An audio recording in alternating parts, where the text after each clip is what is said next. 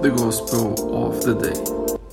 From the Gospel according to John, chapter 6, verses 27 to 40.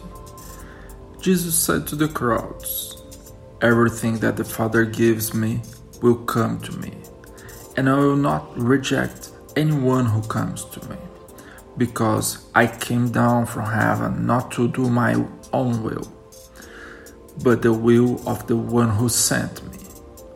And this is the will of the one who sent me, that I should not lose anything of what he gave me, but that I should raise it on the last day.